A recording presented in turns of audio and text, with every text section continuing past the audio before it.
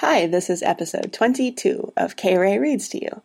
Today we have part 2 of chapter 6 of Absolute Zero by Helen Cresswell. "Why are you shouting, Henry?" asked Grandma, entering at this juncture. She looked calmer and happier since she had taken to writing her thoughts on walls than she had ever done during her breathing period. "Tell her, Laura." Mr. Bagthorpe threw himself into a chair and buried his head in his hands.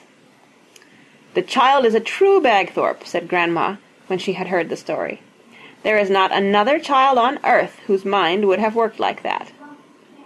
"Amen to that," said Mr. Bagthorpe grimly. "And what about my script? I refuse to commit suicide, though I am tempted to." "Eventually, Henry," his wife told him sensibly, "your script will be returned to you with 'Not known' on the envelope. It may take a day or two, or even longer, but it will be sent back. You must be patient."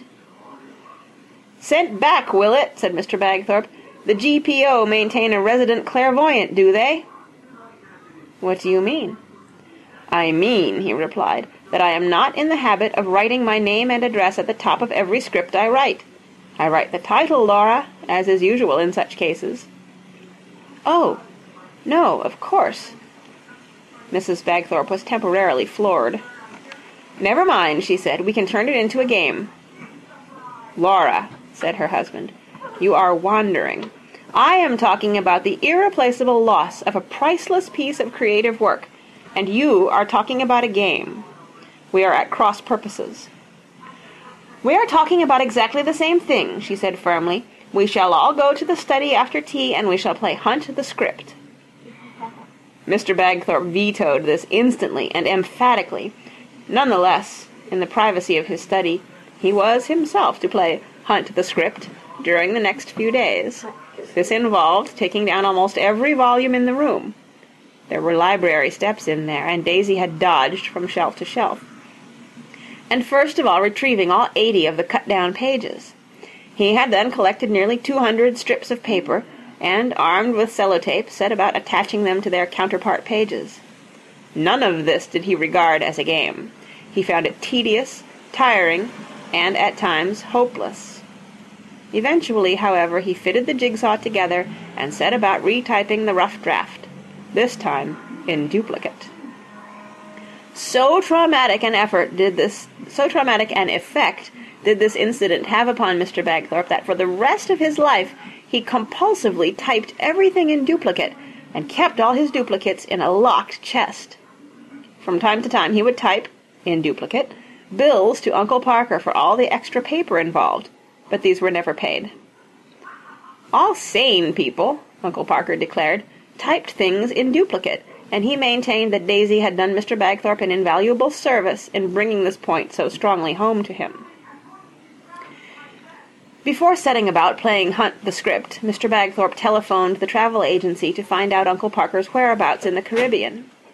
He then sent an expensive cable to the effect that if Uncle Parker did not return on the appointed date, Daisy would be put on the next ship to the Caribbean in care of the stewardess.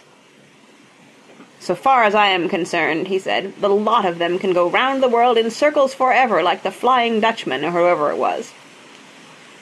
Grandma, the minute she found out what he had done, sent a cable saying, "Daisy is a true Bagthorpe and can stop here forever." She was crafty enough not to tell anyone about this. And neither she nor Mr. Bagthorpe knew that Mrs. Bagthorpe privately sent her own cable saying, "Ignore storm in teacup." What's that mean?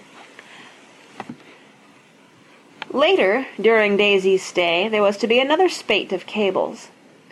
The response to these first 3 was a semi-hysterical call from Aunt Celia on a very crackly line. She refused to speak to anyone but Daisy, and when Daisy got on the line, nobody could tell from her end of the conversation what was being said at the other end. The Bagthorpes gathered round unashamedly to listen, but gleaned nothing. Daisy was saying things like, "I like Grandma Bag," and "I helped Uncle Bag with his skips," and "We had peas and custard for dinner again today." When she put the receiver down, she turned to the others and said, "Mummy was crying, I think. I wish she was here, so's I could make her feel better." Mr. Bagthorpe said nothing, but his expression spoke volumes. Goodness alone knows, Grandma said, how Celia ever managed to produce such a jewel of a child. The others looked at her sharply. It began to appear that Daisy was in line to succeed Thomas in Grandma's affections. If so, it bode ill. The two of them went off together, and Rosie looked forlornly after them. The only time she ever had Daisy to herself was at night. When she went up, she would tuck Daisy in unnecessarily, and look fondly down at her, and arrange teddy bears and rabbits about her. This was for Rosie's own gratification. Daisy, awake, would have no truck with soft toys. "Never mind, dear," said Mrs. Bagthorpe, seeing her daughter's downcast face. "Go and practice your violin. Henry, what are you doing?" Mr. Bagthorpe was writing on the wall. "These are my walls," he said, "and I am writing on them." He was writing, "Hell is other people and their children." And that is the end of Chapter 6 of Absolute Zero. Come and visit me at my blog, www.kray.org, and say hi. See you next time.